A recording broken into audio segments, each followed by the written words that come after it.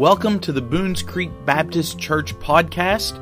We are a church that exists to spread God's glory from our neighbors to the nations. This is Pastor Tim Wade, and we pray that you will be blessed as we consider God's living, active, and all-sufficient Word together.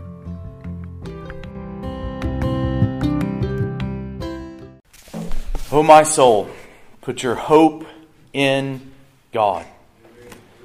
We often must remind ourselves, even though we know this is true, even though we know and affirm what the Bible says to be true, we have to sing these words to ourselves. We have to repeat these words to ourselves because so often we tend to trust in other things other than God, our hope and salvation. Often we turn to our own strength, our own ability to hide our shame and our sin, our own suit of fig leaves that we have sewn together.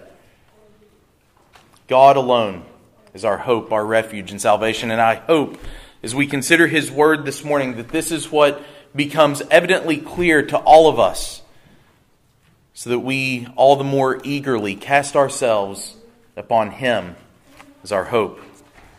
I would ask that you turn with me to Genesis chapter 3 as we consider this morning. As you're turning there, I want to tell you briefly, without getting into too much detail, the story of a pastor that I read about. I did not know this man, but I read about him and his story earlier this fall.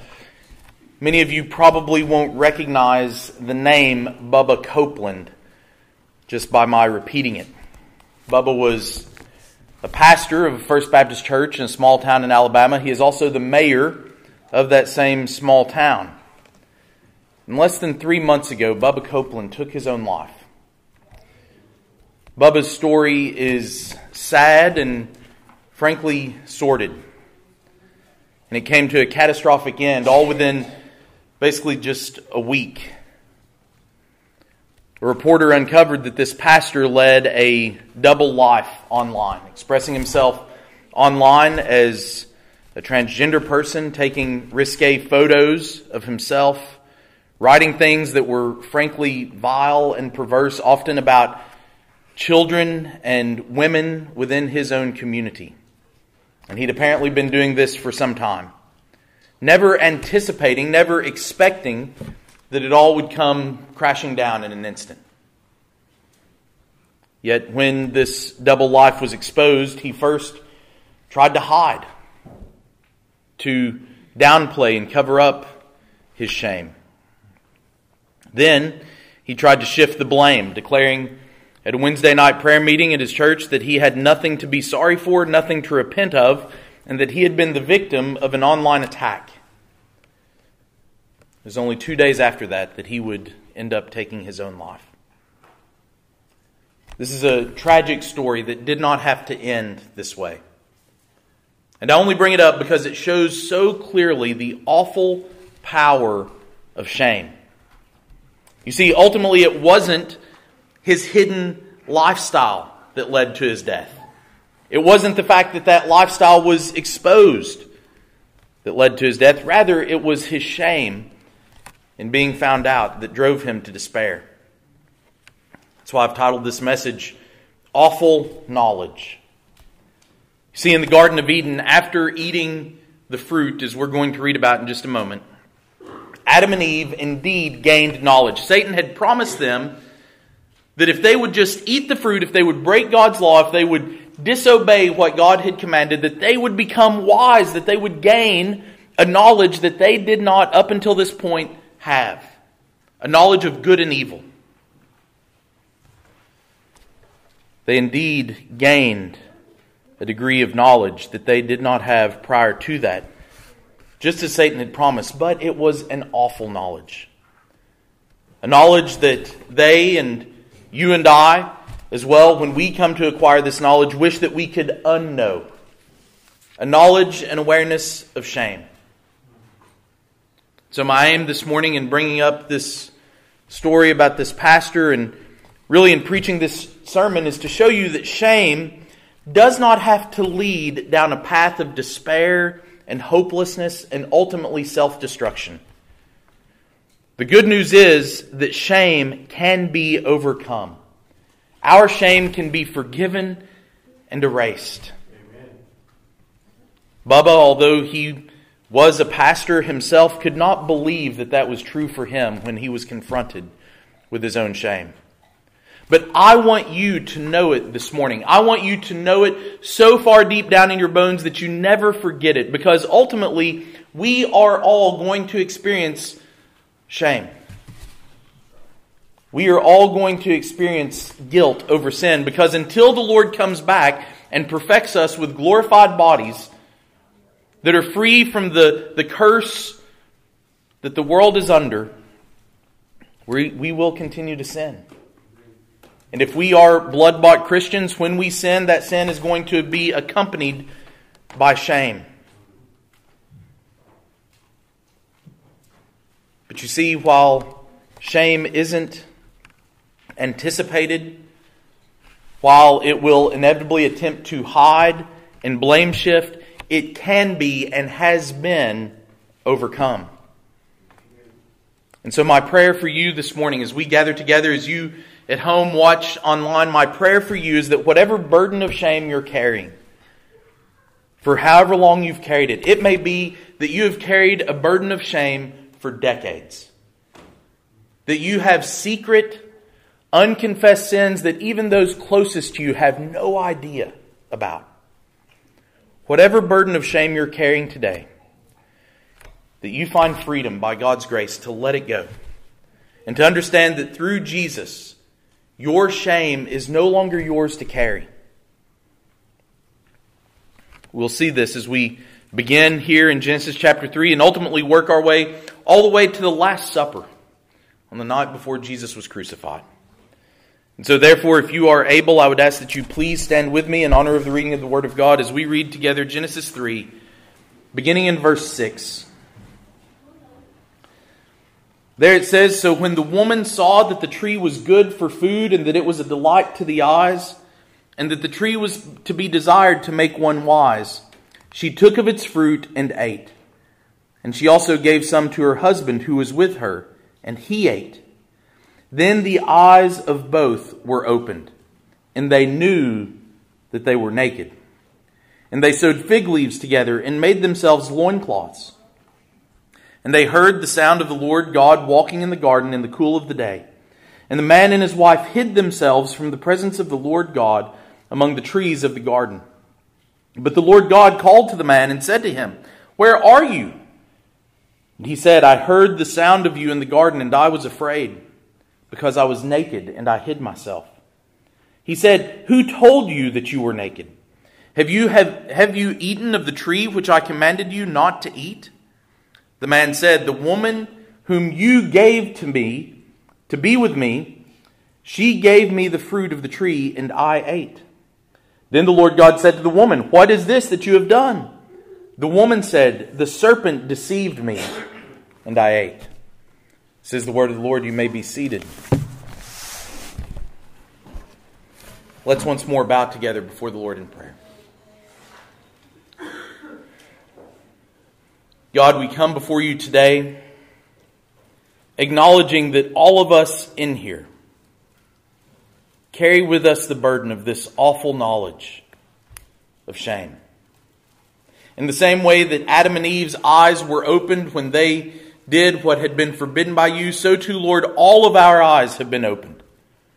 We have come to know this dreadful, awful knowledge of having rebelled against you, broken your commandments, transgressed your law, and have come under your condemnation. But Lord, many of us in this room, indeed I hope most of us, have come through Jesus Christ to know the forgiveness and removal of that shame and guilt. I pray that for those who have not yet come to experience that today would be the day when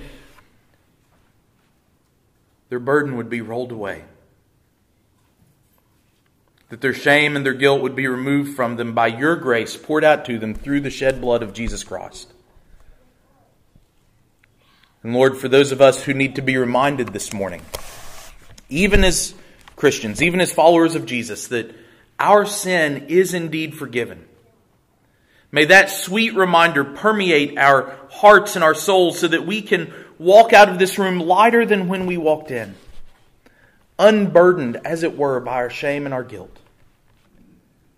And Lord, may we also be warned by recognizing what shame does, how it comes upon us, and it causes us to try to hide behind our own self-righteousness, how it causes us to try to shift the blame to some other person. Lord, may we see that those are not avenues that we should take. May we mark and avoid those paths and run instead straight to the cross of Jesus when we find ourselves burdened by shame.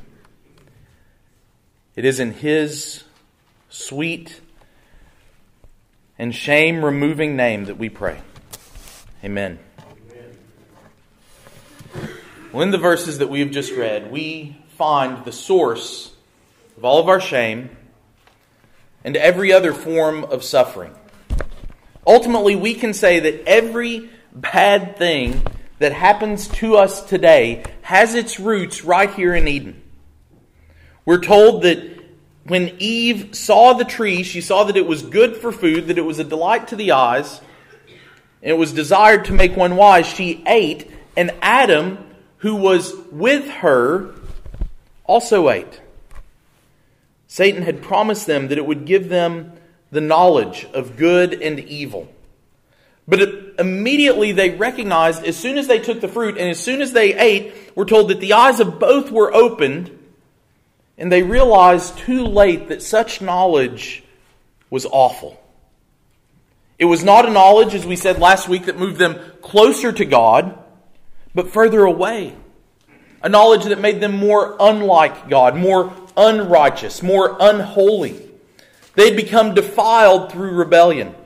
And in that moment, Adam and Eve experienced something that they had never in their lives experienced before. Shame. Shame is that awful knowledge.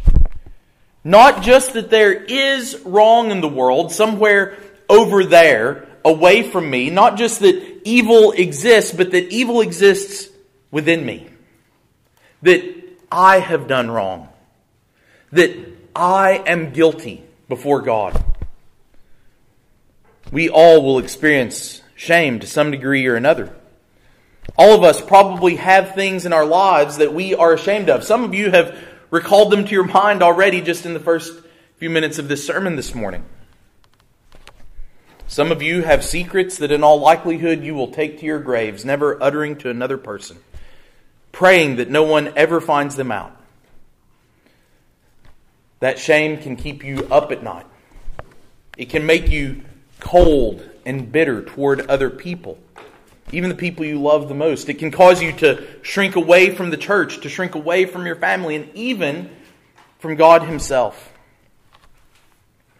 In Adam and Eve's response to this newly acquired awful knowledge, we can see several aspects of how shame behaves, what it does. First, we see shame isn't anticipated. It's not expected. As we said last week, in his temptation, Satan offers them the pleasure without telling them the price. The price is often shame and guilt. And you never get to see this moment before you sin, before you plunge into rebellion. Right? Now, if we knew how we would feel after we sinned, before committing the sin, then it's unlikely that we would sin. If you were thinking about the hangover, you probably wouldn't drink. If you were thinking about the unwanted and unplanned pregnancy, you wouldn't participate in risky sexual behavior. If you were thinking about the jail time, you wouldn't commit fraud. If you were thinking about that overwhelming burden of shame, you wouldn't look at pornography. But you see, shame isn't anticipated. People don't expect it. And we're really silly in this regard when we think about it, because we can commit the same sin 99 times. And we can experience the same shame and guilt after each time. Our soul sinks down into the very pit. We weep, we pray, we make promises. God, I will never do this again. Just forgive me, please. One more time. And yet, a few days later, perhaps the very next day, here we are again for round 100. We forget the shame and despair that accompanied the sin the last time. And we're just as surprised by it the 100th time as we are the first. Satan wants us to have amnesia when it comes to our shame. You've heard probably that the definition of insanity is doing the same thing over and over again and expecting different results. Well, what does that make us then if we sin and we experience shame and guilt and remorse after each time, yet, like a dog returning to its vomit, we return day after day to the same sin? We should expect the same consequences. We should expect shame as a direct consequence of our sin, yet we do not. And so we sin, we experience shame, and the cycle repeats itself over and over again. But what else does shame do? Shame comes to us. We're surprised by it. It isn't expected. Adam and Eve here clearly did not expect this to be the result of eating the fruit. They were expecting something delightful, something good. Remember, it says that Eve saw that the fruit was a delight to the eyes, that it was good for food, and that it was desired to make one wise. But after they eat, they don't say, man, that was the tastiest fruit I ever had. That was so good. Let's have another round. No, they're surprised by shame. So it is with our sin. Satan tempts us to participate in something, showing us the pleasure without showing us the price. And we're surprised when the bill comes due. But shame is not only not anticipated, we also see in this passage that shame looks to hide. Shame looks to hide. Once we experience shame, once we know that we are exposed, the last thing we want is for anyone else to know our shame. We don't want anyone else to know that we've messed up. And so, just like Adam and Eve, we hide. Adam and Eve's hiding actually occurs here in two different phases. It's two different stages. First, they begin by hiding from one another. We're told that they sew fig leaves together because they realize that they are naked. That word naked is repeated over and over in this passage, much to some of the giggles of some of the children here in the congregation I heard earlier as I was reading it. But it's repeated over and over to amplify their exposure here. See, when you think about this, you begin to wonder, well, what's the big deal?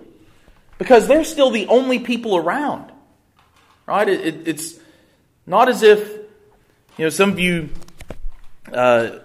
may have had the recurring nightmare.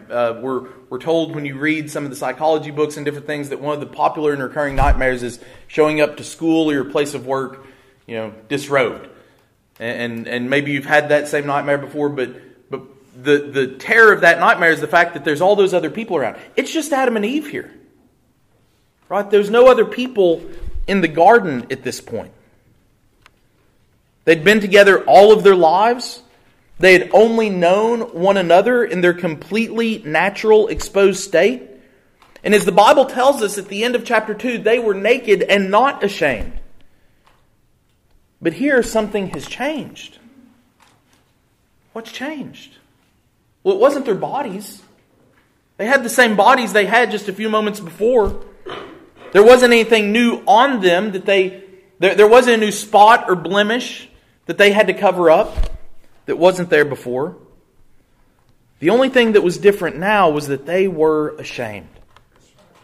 Sin had entered into the equation. And sin poisons how we see ourselves and how we see one another. It drives a wedge in between people. That's why it's such awful knowledge. It doesn't bring comfort and wisdom. It doesn't bring greater peace and harmony to relationships. It brings division, embarrassment, and resentment. There's a wedge now between husband and wife that did not exist before. And so they cover themselves in order to hide from one another. This is what sin and shame does. It separates us from one another. It makes us distrustful of one another. If we have wicked thoughts, lustful thoughts, selfish thoughts, we project those same thoughts onto other people. We assume that our spouse, our friends, our co-workers have the same thoughts. And so we become more reserved, more withdrawn, more hidden from them. The world has recognized this. And the world has actually given us tools like sets of fig leaves to hide our shame. The greatest set of fig leaves that mankind has ever invented probably is residing in your pockets right now or on your pew beside you in your phone. We're able to lock our phone so that nobody can access them but us. And we have to stare at our phone in order for our phone to unlock and give us access to it, right? It has to make sure it's you because nobody else needs to see what's on here. We get nervous. Somebody picks up our phone and starts looking through it. And there's even apps like Snapchat that's designed to delete messages and photos as soon as they are sent. Again, it is a fancy technological suit of fig leaves. The false security of hidden sin. And parents, let me just say this to you as a plea to you. It is not wise to allow your children to have apps that are designed for the sole purpose of allowing them to hide their shame. You are providing them with their very own set of fig leaves. You're saying, here you go. Cover up, honey. It doesn't matter if all the other kids are wearing fig leaves around. It doesn't do any good. It's only a way of hiding shame. It's not dealing with the problem. It's not dealing with the sin. Don't give your children suits of fig leaves and think that you're promoting their righteousness. Know what they're looking at. Know what's there on their phones. And if there's apps that's designed to keep you from seeing those things, delete those apps. Children, I'm sorry, but you don't need suits of fig leaves. They don't promote righteousness. They only allow you to hide your sin, not deal with it. But it's not just our children. Let's all put ourselves to the test for a moment. What if your phone was suddenly hacked and all of your browsing history was sent to your contacts? Your parents, your spouse, your Sunday school teacher could all of a sudden see everything that you have seen. The videos that you have watched, the messages you have sent, or perhaps just the sheer amount of time that you've spent mindlessly browsing. Some of you are getting little beads of sweat just thinking about that idea. We want those things to stay hidden because we're ashamed. We know we've done wrong and we want to hide from one another. But not only do we hide from one another, we also hide from God. And this at its heart is ultimately where shame comes from. This is the more significant of our hidings because it shows us that we instinctively know when we experience shame that there is a God and that we have transgressed His law. If that were not the case, there would be no such thing as shame. Right? You see, shame is actually a very good argument for the existence of God. Because shame comes from the fact that we know that we are guilty. And how could we be guilty if there was not a God that saw and knew everything? That has established His rules and commands for us to follow and to live by. And yet when we transgress them, we know and experience shame. It's indicative of an increasingly godless society, by the way, that the things that people used to do in private, hidden away from the crowds, are now becoming public. They're now displaying their shame openly because they are less and less concerned with the just retribution of a righteous God. That's what Adam and Eve do here. After they've covered themselves as best they could from one another's eyes, when they hear God, they hide from Him as well. And don't we do the exact same thing?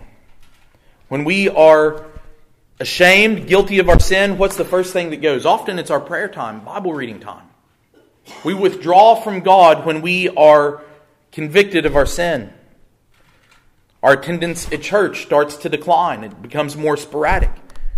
Because we know that when we read the Bible, when we pray to God, when we attend church, our consciences are going to be pricked by our shame.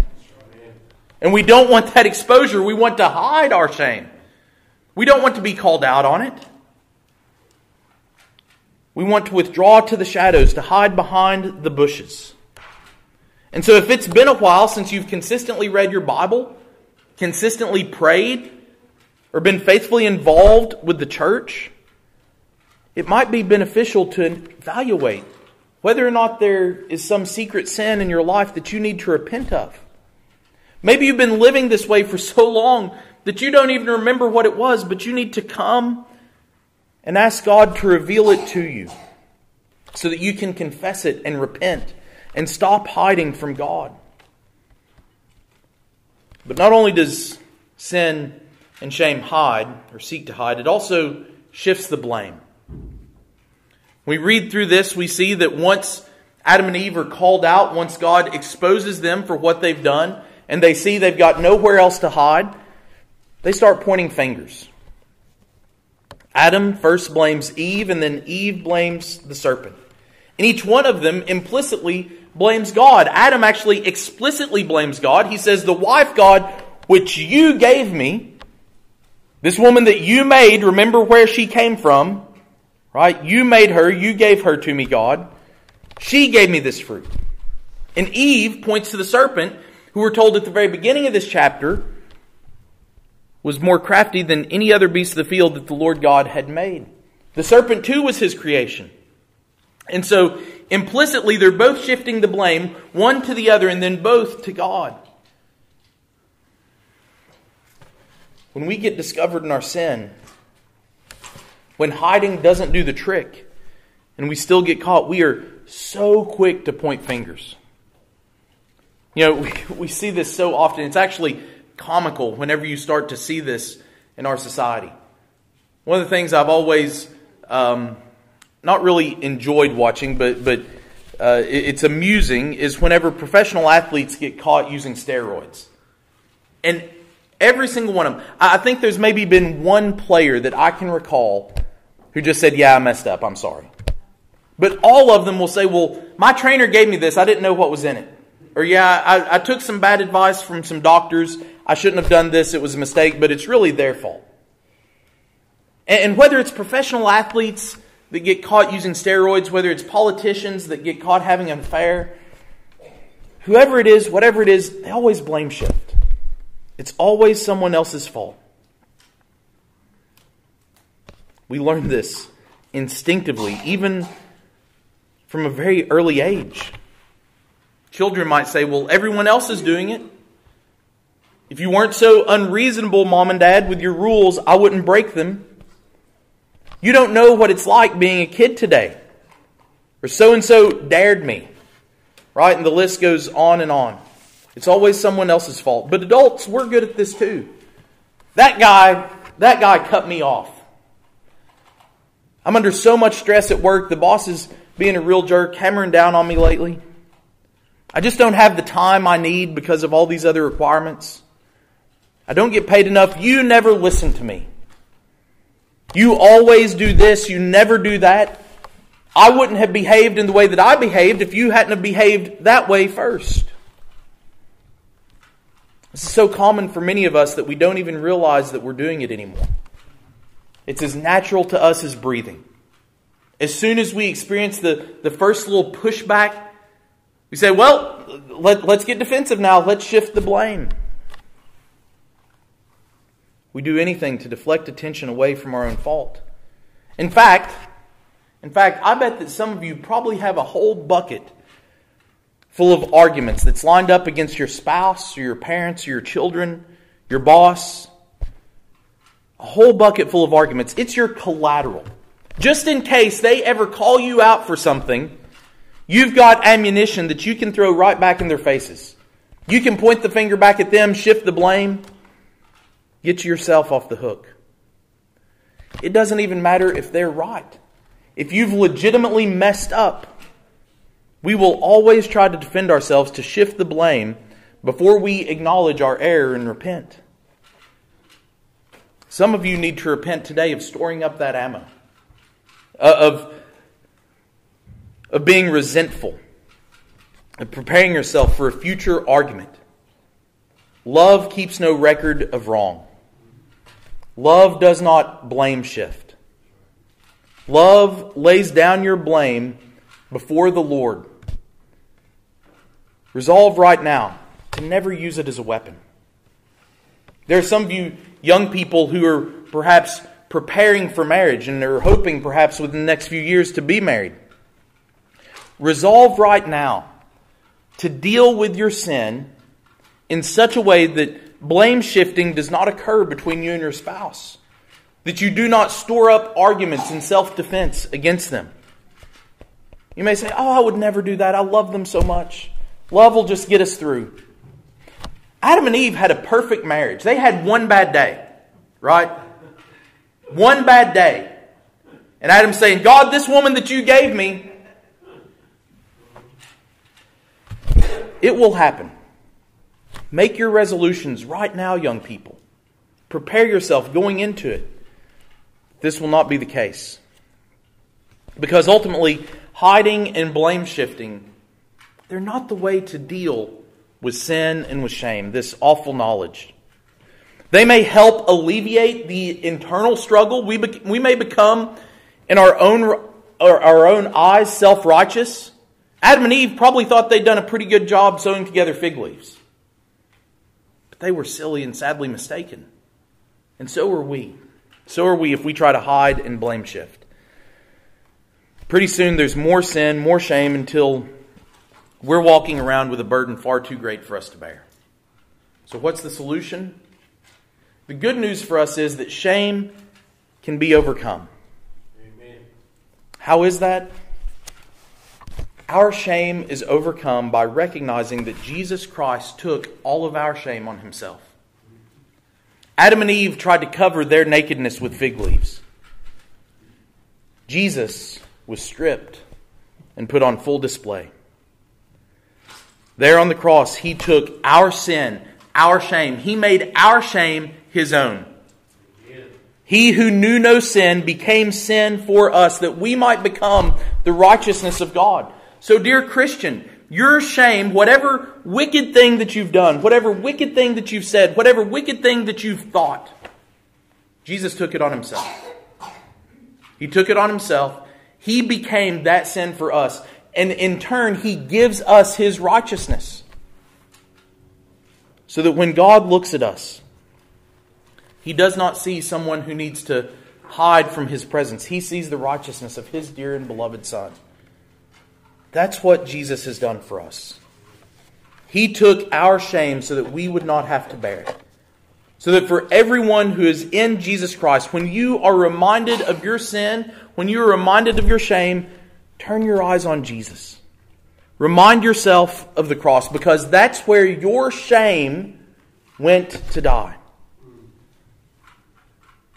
So what if your secret thoughts are exposed then? So what if your phone history is displayed to everyone? As a Christian, you can say, Jesus has died for that. The payment has already been made. Jesus took that. He experienced the shame on my behalf that was mine. You can know that you are forgiven. The shame of our sin ought to send us fleeing to Jesus. Not hiding, not blame shifting. Adam and Eve, the very first thing they should have done is fled to the Father. Said, "Oh God, we have sinned against you. We have broken your commandment. We have eaten the fruit that you told us not to." We can know that and still hide and shift the blame. You may say to me, Pastor, you don't know what I've done.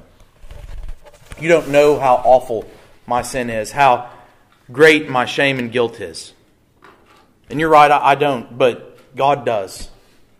He already knows it. He knew it before you were ever born. He knew it before Jesus ever came into the world as a human being. And He still came. Knowing what you would do, knowing what you would say, knowing what you would think. Your most disgusting, vile, heinous thoughts. They were before God from eternity past, and He still said, I'm going to send my Son to die for those. So I don't care. I don't care what you've done. Because the payment has already been made. Forgiveness has already been extended. If Bubba Copeland would have turned in repentance to the Lord, he would have found grace and mercy. Because I know that I have found grace and mercy. And I in my sin am no better than he. Jesus made this clear with His disciples during the Last Supper.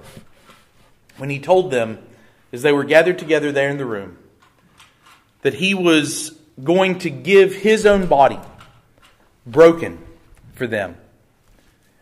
But what's incredible is there in that moment, in that room, Jesus uses some very specific words with His disciples. You remember what they are? What words He uses to invite them to the table, and by extension to invite us to the table of His redemption? I'll give you a hint. We've already read those words today.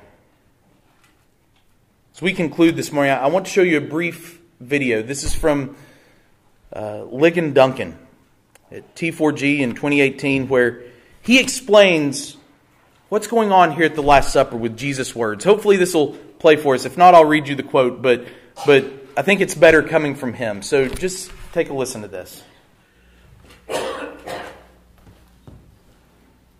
And on the Lord's Day, when you come to the Lord's table for the Lord's Supper, I want you to hear some words that Jesus says to you, just so you'll know this. You come to the table and He says to you, here's what I want you to do.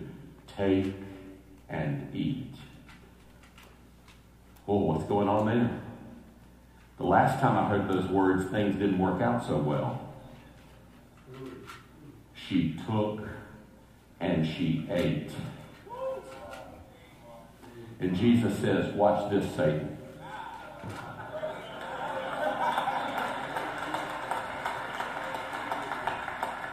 Take and eat. This is my body given for you.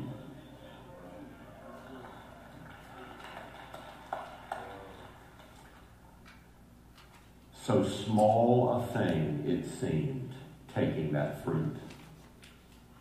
So hard in undoing.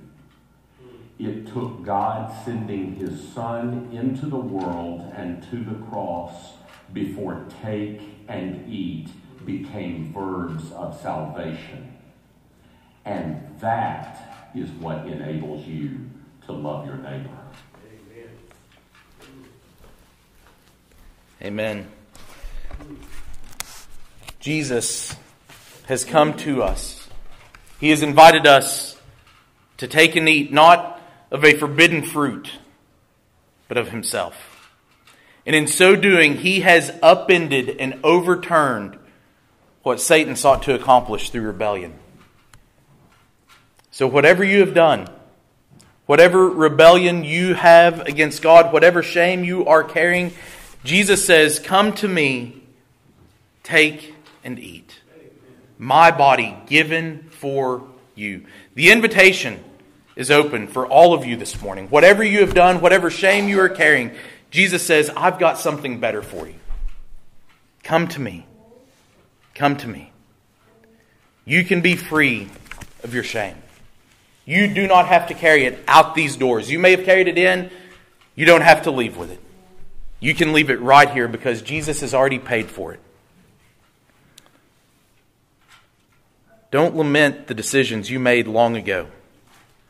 Don't be burdened by that weight any longer. It is nailed to the cross. Amen. And you can bear it no more. Confess it, repent of it, and then trust that Jesus has forgiven you of it.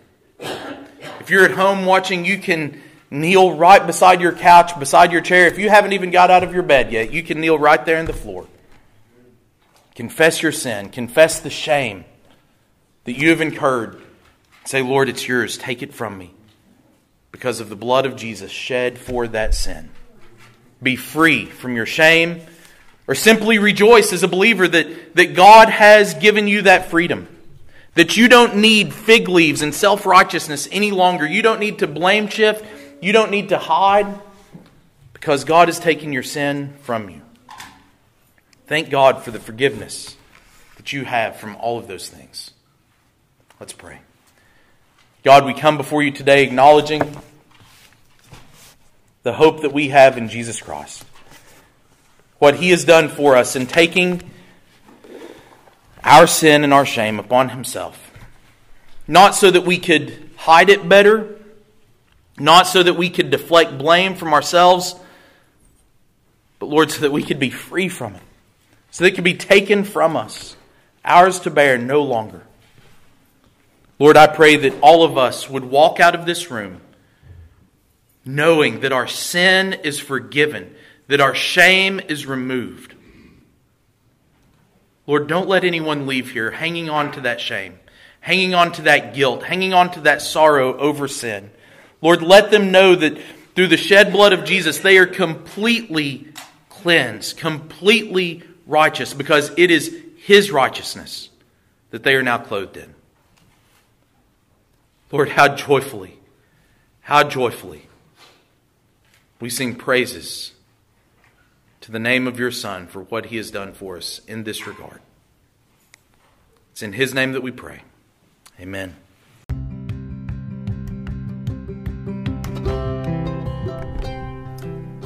Thank you for listening. If you have questions about today's sermon or would like more information about Boones Creek Baptist Church, you can send us an email at boonescreekchurch@gmail.com, or you can give us a call at 859-263-5466. You can also find us online at www.boonescreekchurch.com. Thank you and have a blessed day.